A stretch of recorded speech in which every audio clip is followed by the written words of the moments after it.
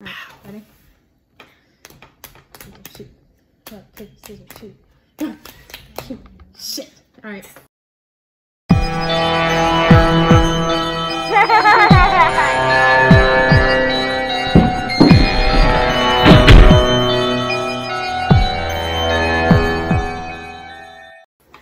Okay, so this is Creeps and Crimes with Andy and Sky. Dun, dun, dun. Yeah. Okay, I'm gonna go first today. Obviously, because she It's won rock, paper, Friday. scissors. Today was a really good day for me, at least. Was it? Was it though? This afternoon was actually pretty good. I almost like passed out and died today, but that's okay. I've had a lot of cake today, so yeah. Same. Oh, I was born with cake, so. Okay. We can go ahead and get started because we are in a rush because our producer is rushing us tonight.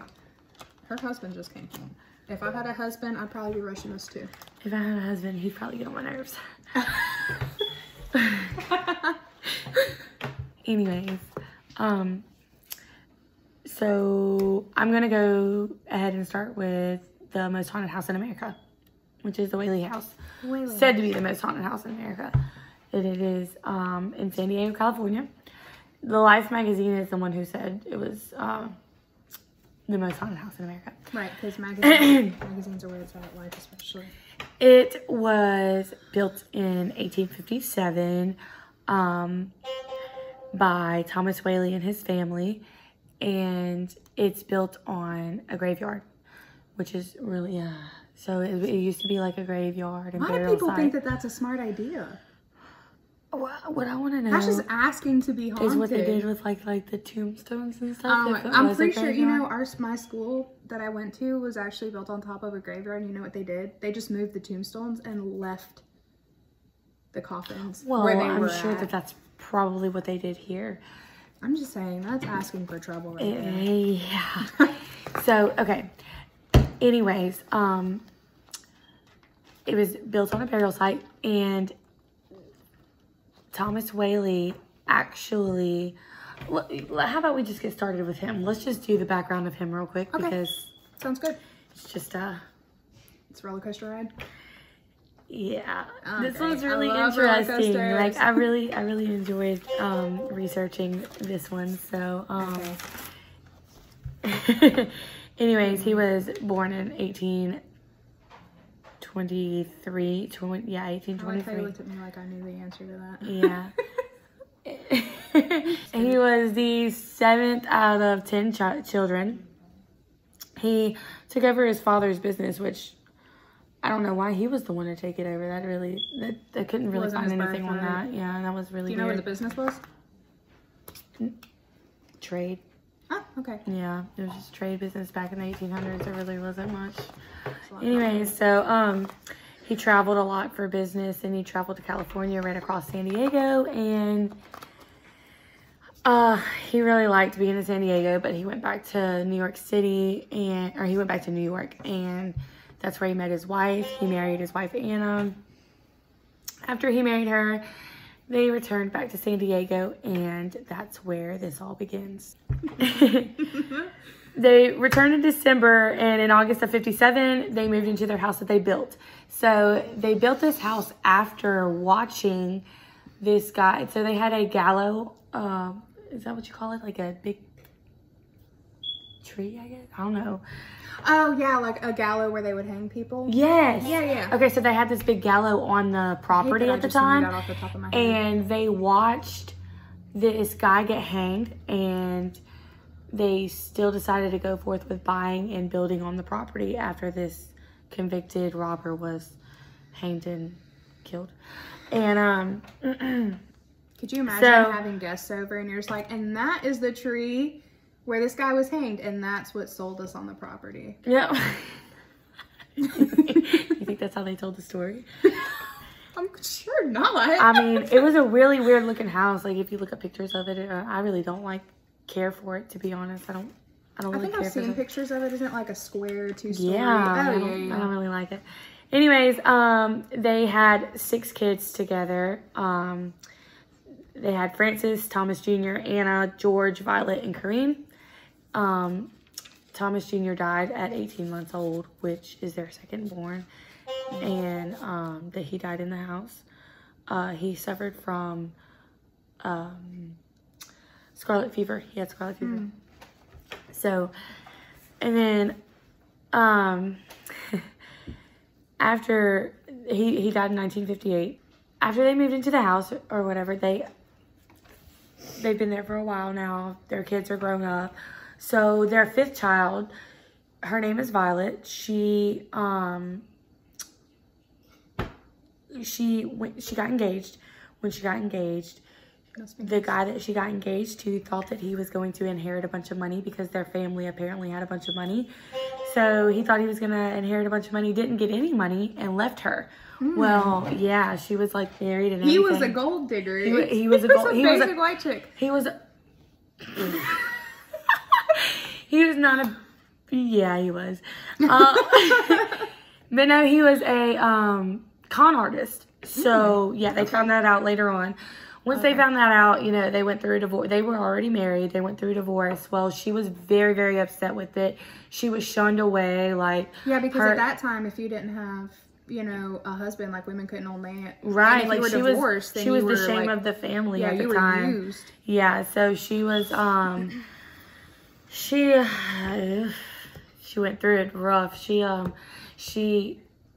was really depressed. She could not deal with all the shame that the town, like,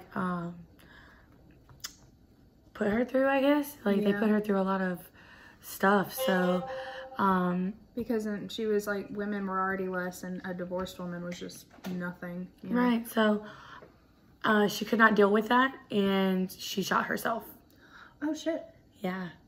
So, since she shot herself in the chest, and so she was only 22 years old when she did shoot herself. It takes a lot of guts to shoot yourself in the chest. Like, I feel like it takes a lot of guts to shoot yourself in general. Yeah, but like, I would want to go for like the instinct, you know, not like selfish. So, you know what's really cool though is it's actually really sad. It's not really cool, but Edgar Allan Poe has a poem that she wrote. Oh. Yes, and the poem states, "Mad from life's history, swift to death's mystery, glad to be hurled anywhere out of this world." That was the poem Edgar Allan Poe did that. So, the youngest daughter moved back home, and she is the one who she actually stayed in it up until like the 1950s. There was a lot of deaths in that house. The owners, Thomas and Anna, they died in the house. Of course, they died later on than their kids did. They had 2 children die in the house. They finally after the youngest one got rid of the house, they turned it into a museum. Do you have a question? No. You leaned in like you had.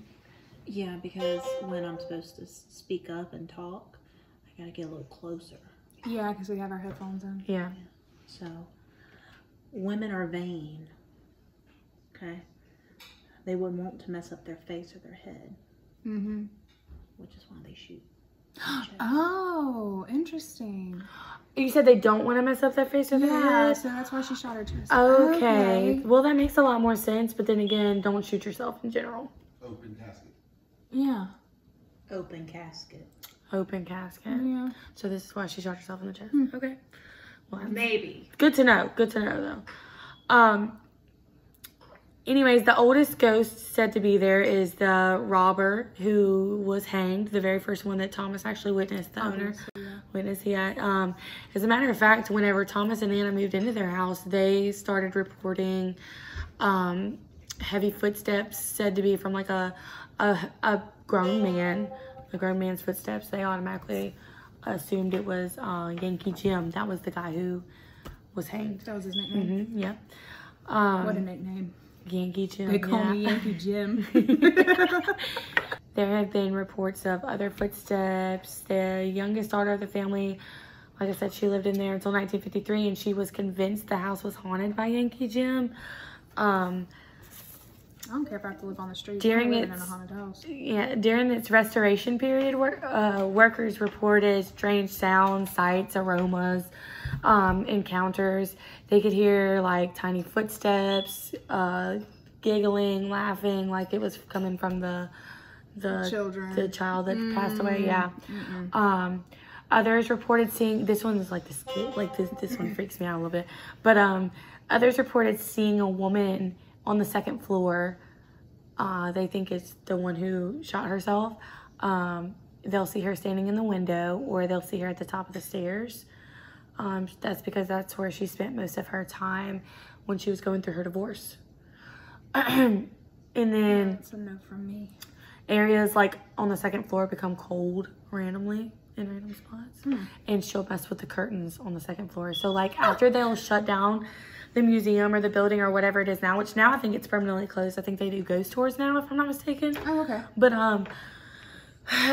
what they'll do is, or like after they shut it down, people have reported seeing like the windows, the curtains in the windows, like opening and shutting and like moving around.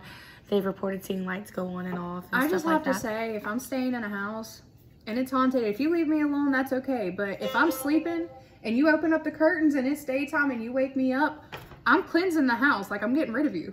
Did you like your sleep? I don't care if you're dead or not. You get eternal sleep. I don't. Yeah. Well, I don't know if they're just like running around haunting the house. They're not asleep. I don't know how that works. Anyways. Maybe they don't get tired, but I do. So some reports of aromas would be like a French perfume, which is what Thomas's wife would wear, was French perfumes. There have been reports of seeing Thomas, which is the owner of the house, at the top of the stairs in a suit and a top hat. They have reported, the chandelier in the house will move. It'll swing back and forth and it'll cut on and off randomly. But yeah, yep, that's all she wrote. Nice. So apparently like family and that guy, that's all who haunts the house. It's really, I don't know. It gets a lot of activity. I think they did a Ghost Adventures episode on it. Yeah. That's how you know it's really haunted. Okay. So I will tell you before I tell the story, if you have children or if you have a weak stomach, just know that this story's really messed up. I know you. Okay. You have a weak stomach. No, I can see this kind of stuff. Only dairy. I'm telling you, she is lactose intolerant. I'm not. And if I am, then so be it. I'm still going to drink a glass of milk. They it is what it is. Drink Lactaid. And it lasts for like a month and a half. No. So anyways, I'm doing the story on the West Memphis 3, which is, I don't know if you've ever seen that movie, Devil's Knot. No? So that movie was based off of this story. Okay. So on May 5th, 1993, 3 boys, Stephen Branch, Michael Moore, and Christopher Byers all went missing. They were 8 years old at the time, which, I mean, to put it in perspective, they were in 2nd grade, so they were like babies. But, so they went missing, and on May 6th, their bodies were found in a drainage ditch in Robin Hood Hills. All 3 were stripped naked and hogtied with their own shoelaces.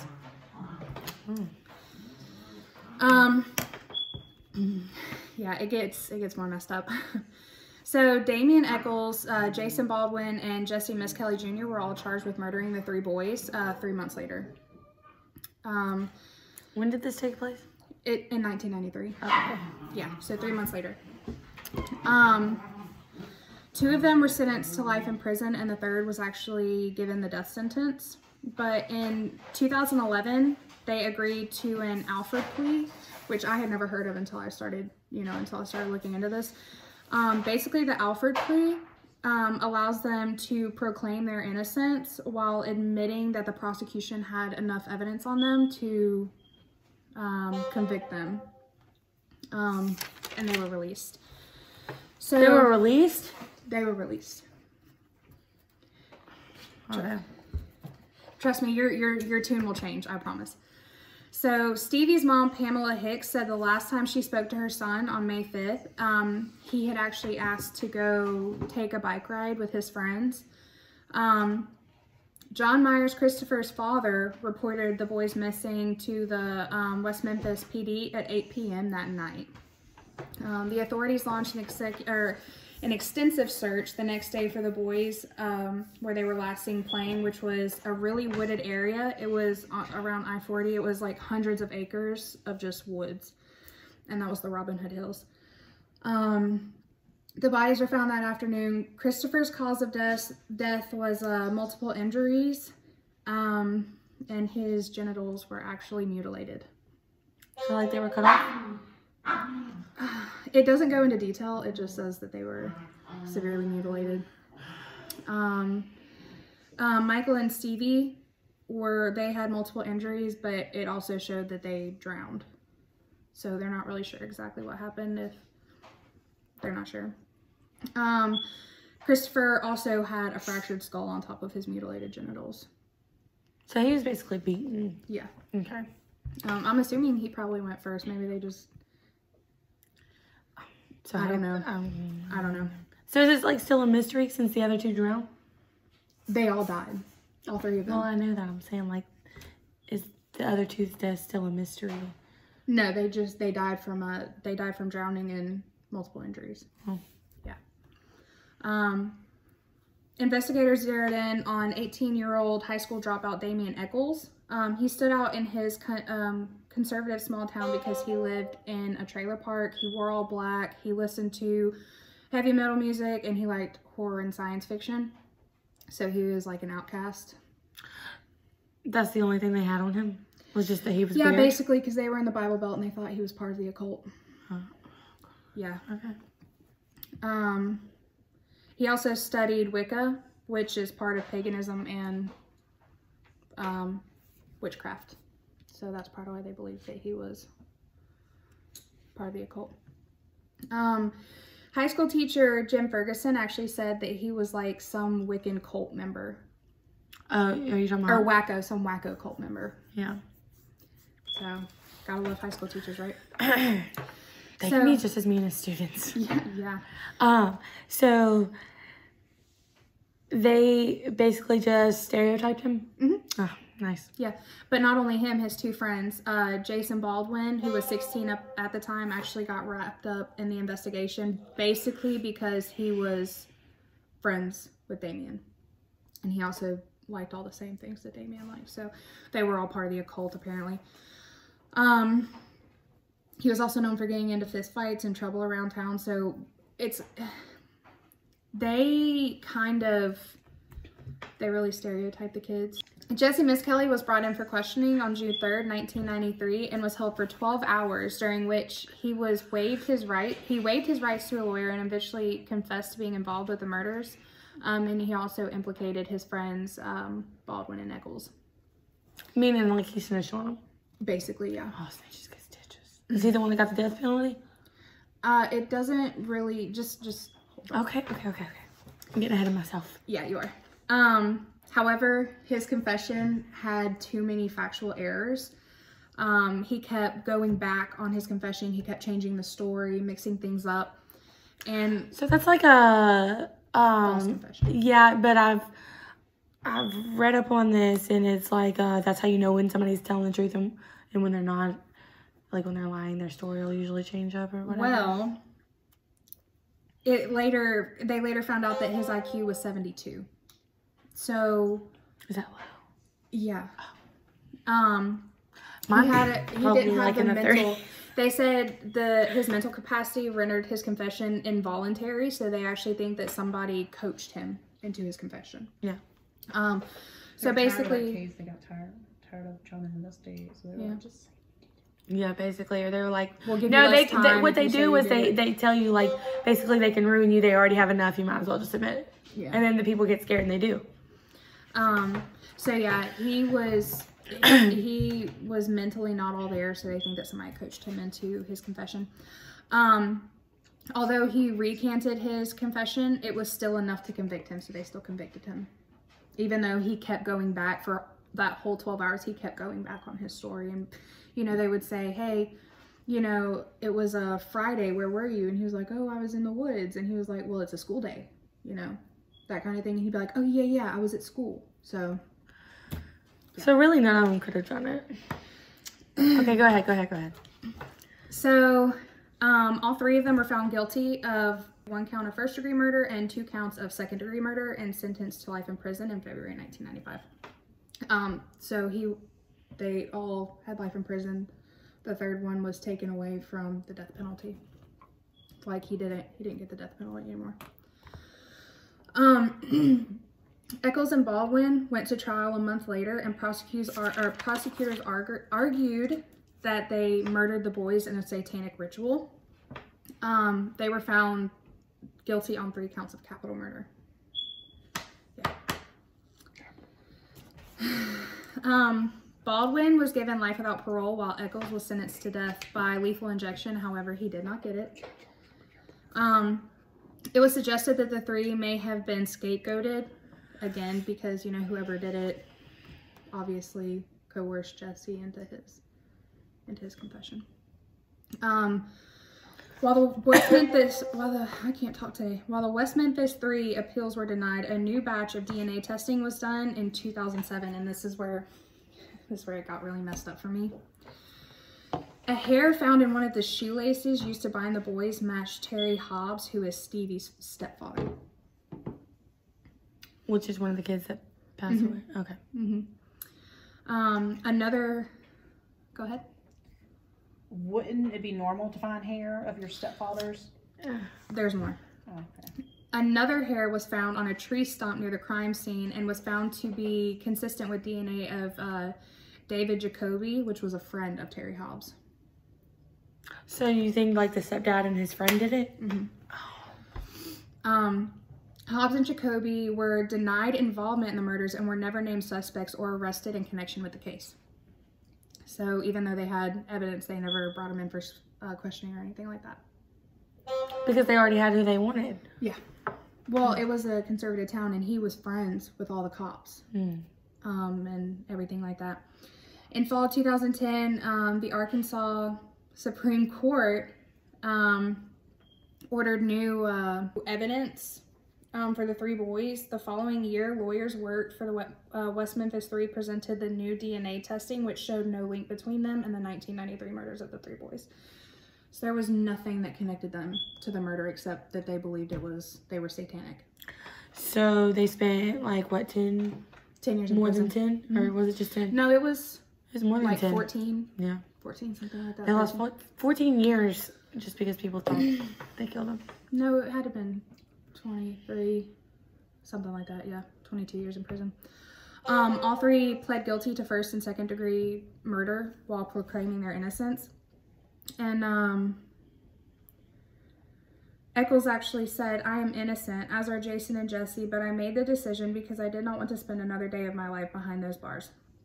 I want to live and continue to fight for our innocence. Sometimes justice is neither pretty nor is it perfect, but it was important to take the opportunity to be free. So a few other things that happened.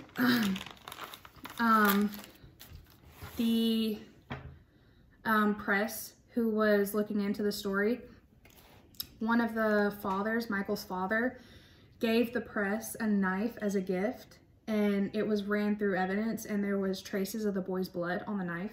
But again, he was not brought in for questioning. So did they just not like want to look bad? I guess. I'm not sure exactly.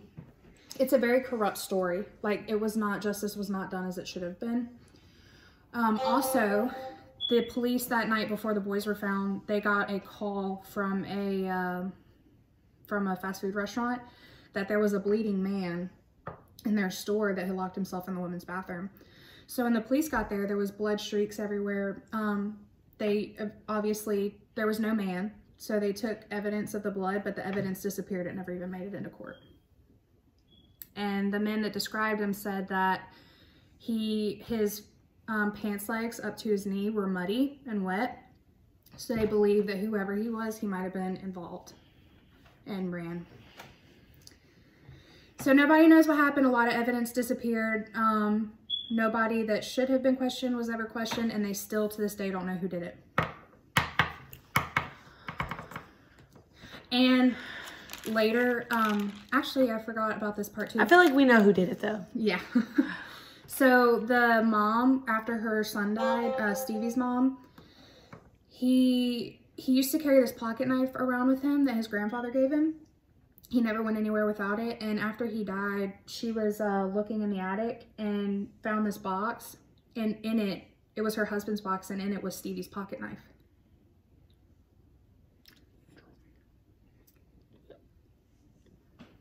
Oh. Yeah. So, and then later, a few years later, she mysteriously died. So. Mysteriously died? Mm-hmm. How did she die? Do you know? I don't know. So, it's pretty messed up. Yeah, it makes you want to. So, you know, have y'all ever heard of the Golden State Killer? Mm-hmm. Okay, y'all know the lady that caught him? All she did was read a book or listen to a podcast or something like that, listen to something, and she figured out who it was. She started investigating and obsessing over it and figured out who it was. So this story, I've always wanted to share this story because it's been something that I've always been interested in with all the evidence. Like they should bring it back to life. Exactly. Like bring it, you know? With all the evidence that they have on these people, you know, like they have actual DNA evidence and did not bring those people in. They just convicted the boys, even though they had no DNA evidence, they had no connections to the case at all. They still brought them in because. So the guys who were convicted of it, they're released now. They're out now. Damien Eccles actually wrote a book. Let me see if I can find the name. He's released several books. His most recent was High Magic: A Guide to Spiritual Practices That Saved My Life on Death Row. And so he now lives in New York City. Is he Wiccan?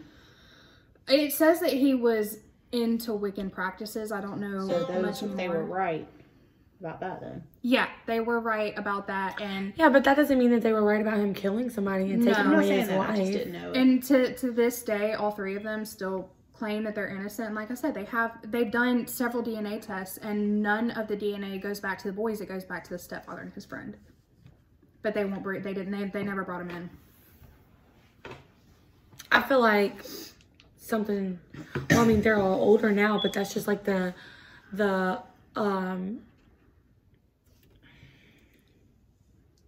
Have y'all ever seen Ghost of Mississippi?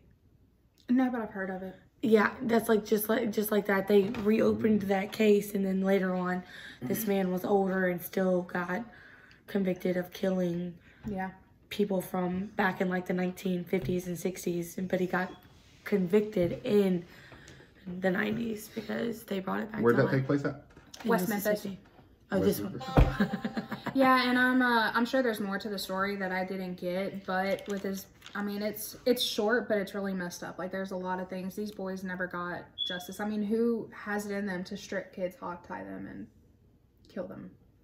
Well, like, torture the first one, but just... How did the other two drown? Where did they drown? They drowned in the lake. Oh, did you say that? No. Yeah, that's why the person at the restaurant had muddy legs, because there was running water. Yeah. They found him in a drainage ditch. Yeah, you can drown in 2 inches of water. Mm-hmm. Oh, so what they probably did was they probably just put them face down in it. Well, drainage ditches don't always have to be... No, but it could have been with water, and that's probably how they drowned. Well, that's how most people drown, is with water. So it could have been filled with water. They could have just hog-tied them and laid them face down in it, and they wouldn't have been able to breathe. Well, with all the So it was the one with the low IQ that was making the statements of he wanted justice, because that's not the statement of somebody with a low IQ, unless it was written for him. Right, exactly. He was coerced. That's what they're saying. That's what they said is that. No, I'm talking about once he was released. Or no. Eccles, one of the other ones too. Eccles was the first one. He was the one that they suspected was the cult member. He was the one that wrote the book. Yeah, Jesse Miss Kelly was the one with the low IQ that they thought maybe was coerced into his. Because I think the standard IQ is like 90 to 105 or something. Mm-hmm. So to be in the 70s, you would literally be classified as mentally retarded. Mm-hmm. And he was. That's how he was classified. But they still convicted him It anyway. makes me want to see what my IQ is because I feel like it's like on the lower side Probably in the 70s. of the 80s. And they say whenever Don't flatter yourself. whenever you get angry, your IQ drops by about 25 points. Yeah, because then you're going on. You don't think when you're angry. Youth do. Well, that's why you don't emotionally. think. That's why you don't think, because the hormones and the stuff released drops. It literally drops your IQ level. That's why Brandon doesn't think with emotion. I'm sorry, that's why Big Daddy D doesn't. Big Daddy.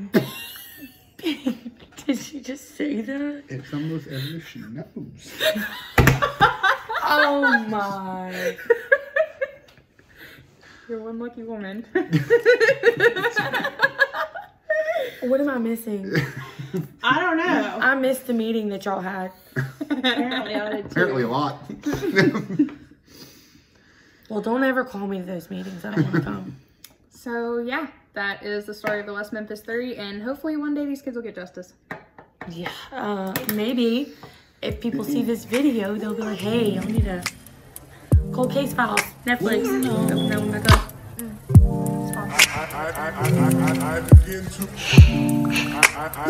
I begin to